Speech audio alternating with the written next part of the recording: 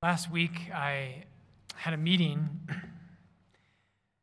to talk to a friend, and afterwards, I was getting in my car. I was walking down the street, and I had my collar on.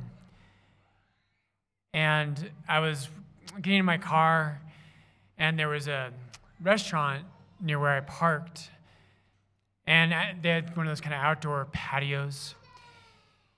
And as I was getting into my car, someone just kind of loudly yelled out, "God's not real." Okay, interesting thought.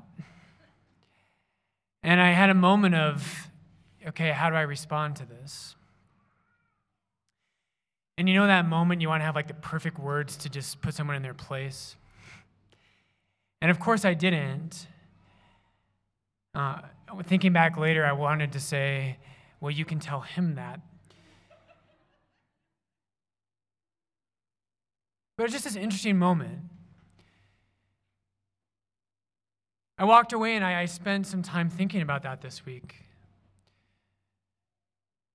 And it made me think, as I was preparing for today for Good Friday, about a story that Martin Buber, who's a Jewish theologian, tells. He tells a story about a modern atheist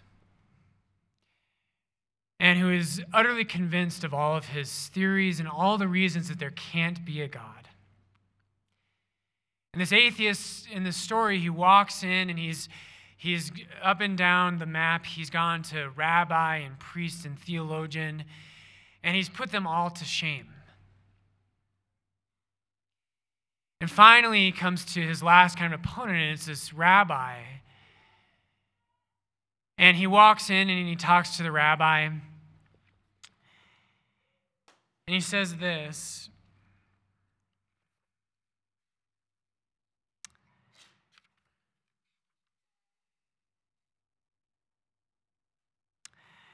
The rabbi paid no attention to the new arrival.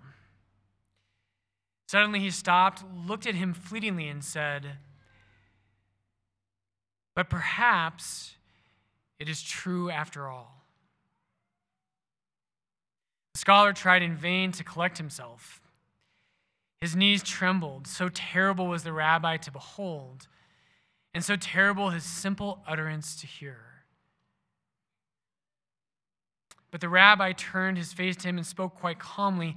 "My son, the great scholars of the Torah, with whom you have argued, wasted their words on you, as you departed and laughed at them. They were unable to lay God and his kingdom on the table before you, and neither can I. But think, my son, perhaps it is true."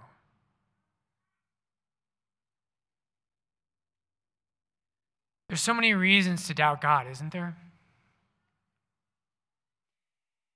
And if you're an honest Christian, you have doubted if God is real.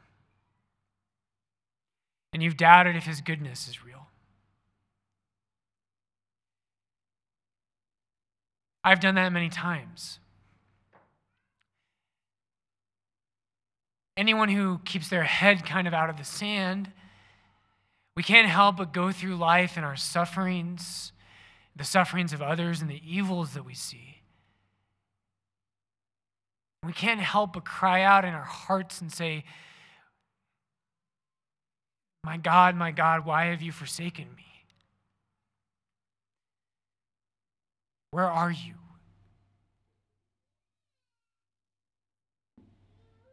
And I think it's important for us as Christian men and women that we're honest about that. And Pope Benedict says this. He says, just as the believer is choked by the salt water of doubt, constantly washed into his mouth by the ocean of uncertainty, so too the non-believer is troubled by doubts about his unbelief, about the real totality of the world he has made up in his mind to explain as a self-contained whole. He can never be absolutely certain of the autonomy of what he has seen and interpreted. In short, there is no escape from the dilemma of being a human being. Anyone who makes up their mind to evade the uncertainty of belief will have to experience the uncertainty of unbelief. The main cause of atheism in the world is evil and suffering. And today doesn't prove to us that Jesus is God. The cross doesn't prove that to us. What gives us faith, or there's 1,000 things that gives us faith. What really gives us faith is the resurrection. It changed the world forever. What today does, brothers and sisters, is it tells us who our God is. It doesn't tell us that he is God. It tells us what sort of God he is.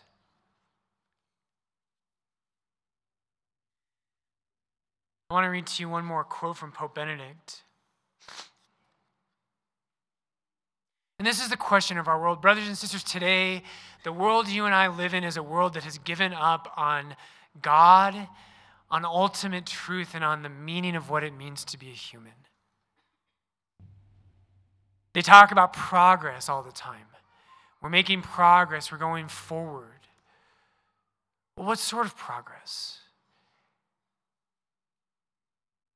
Nice things. I can play music from my phone. I don't have to touch a button to turn on the stereo.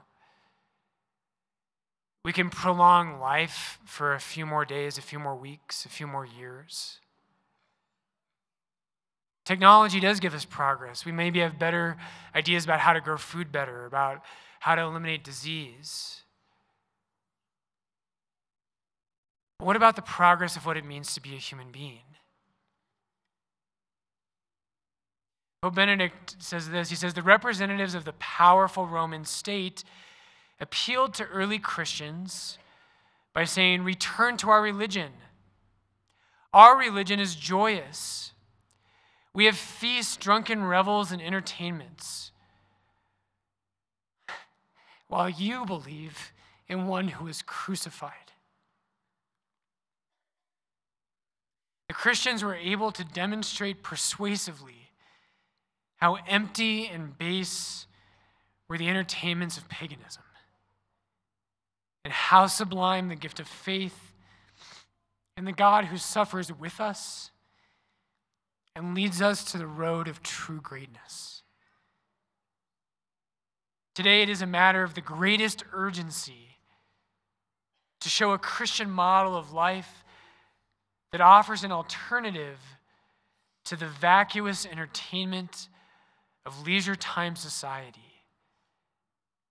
A society that is forced to make increasing recourse to drugs because it is sated by the usual shabby pleasures. There's no avoiding what it means to be a human being. To be a human being is to be one who wrestles with faith and doubt, with hope and despair, with love and pride. You will have that as a Christian. You will have that as an atheist. All of us have those things. But our society today pretends not to. There's a choice there. There's a choice of the heart. Today, Sunday, God revealed who Jesus really was.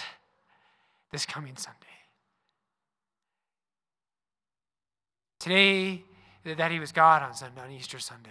Today, on Good Friday, Jesus shows us what it means to be a human being and what kind of God we worship.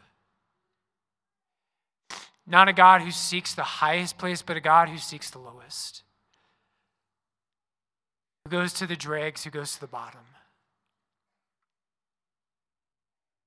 That's who our God is. I want to leave you with this. Wherever you're at in your life, brothers and sisters, the cross, and maybe particularly in our darkest moments. Von Balthasar was talking about this in something I was reading, that Usually atheists are not the ones who suffer. They're the ones who see others suffer. People who suffer tend to actually find faith. Fyodor Dostoevsky found it when he was imprisoned by the communists. He was an atheist and he became a Christian. Oftentimes, suffering is the place we find God.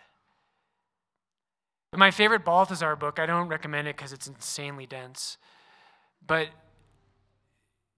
Balthasar has a book called Love Alone is Credible.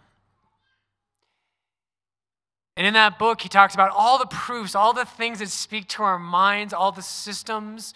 They're all true. But that's not what makes me a Christian. What ultimately makes me a Christian is love. It's the love of Jesus Christ. And the cover of that book, there's this odd cover. There's a cement wall, and carved into the wall is an image of Christ. It's not very well done. But it has a sacred heart in the middle of Jesus. And I never knew what that was. I always thought, oh, it's kind of an odd cover. I guess there's a heart and love alone is credible. And then one day, a couple years ago, you open up the cover and you look at where the picture's from. And that carving into that cement wall was carved by a prisoner at Auschwitz.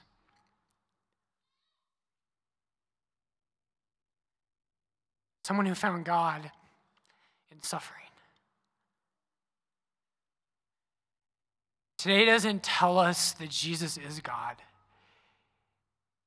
but today tells us who he is. It tells us about the kind of heart he has. It tells us about the kind of life that you and I are to live. And it tells us, brothers and sisters, that God never abandons us and that his love surrounds us at every moment of our lives.